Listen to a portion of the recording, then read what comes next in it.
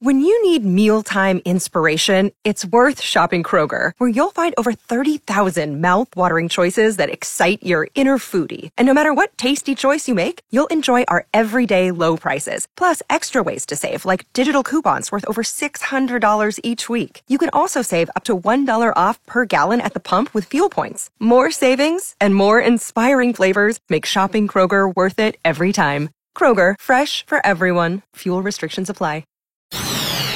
ArtLink. KFOR helps you picture the arts in Lincoln. A movie opening this weekend at the Ross Theatre reveals new insights into the life of William Shakespeare, who's played by well-known Irish actor Kenneth Branagh.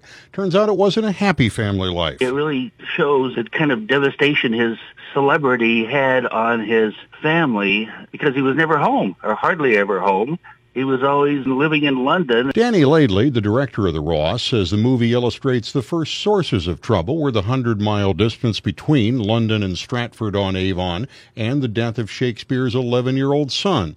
It begins in 1613 when the famous Globe Theatre burns to the ground and the bard goes home to his wife Anne, who's played by Judi Dench. He decides that's the end of his career and he goes home to his family. What he finds, however, when he arrives home to his wife and 2 daughters is that happiness is not going to be available on the home front because of the choice he made years before. He really abandoned his family for his career. And it turned out he was correct. His career really was over. Once his son died, his theater burned down and he went home. He never wrote anything after the Globe Theatre burned down. Shakespeare's last play was The Two Noble Kinsmen, a tragic comedy written in 1613, 3 years before he died at the age of 51.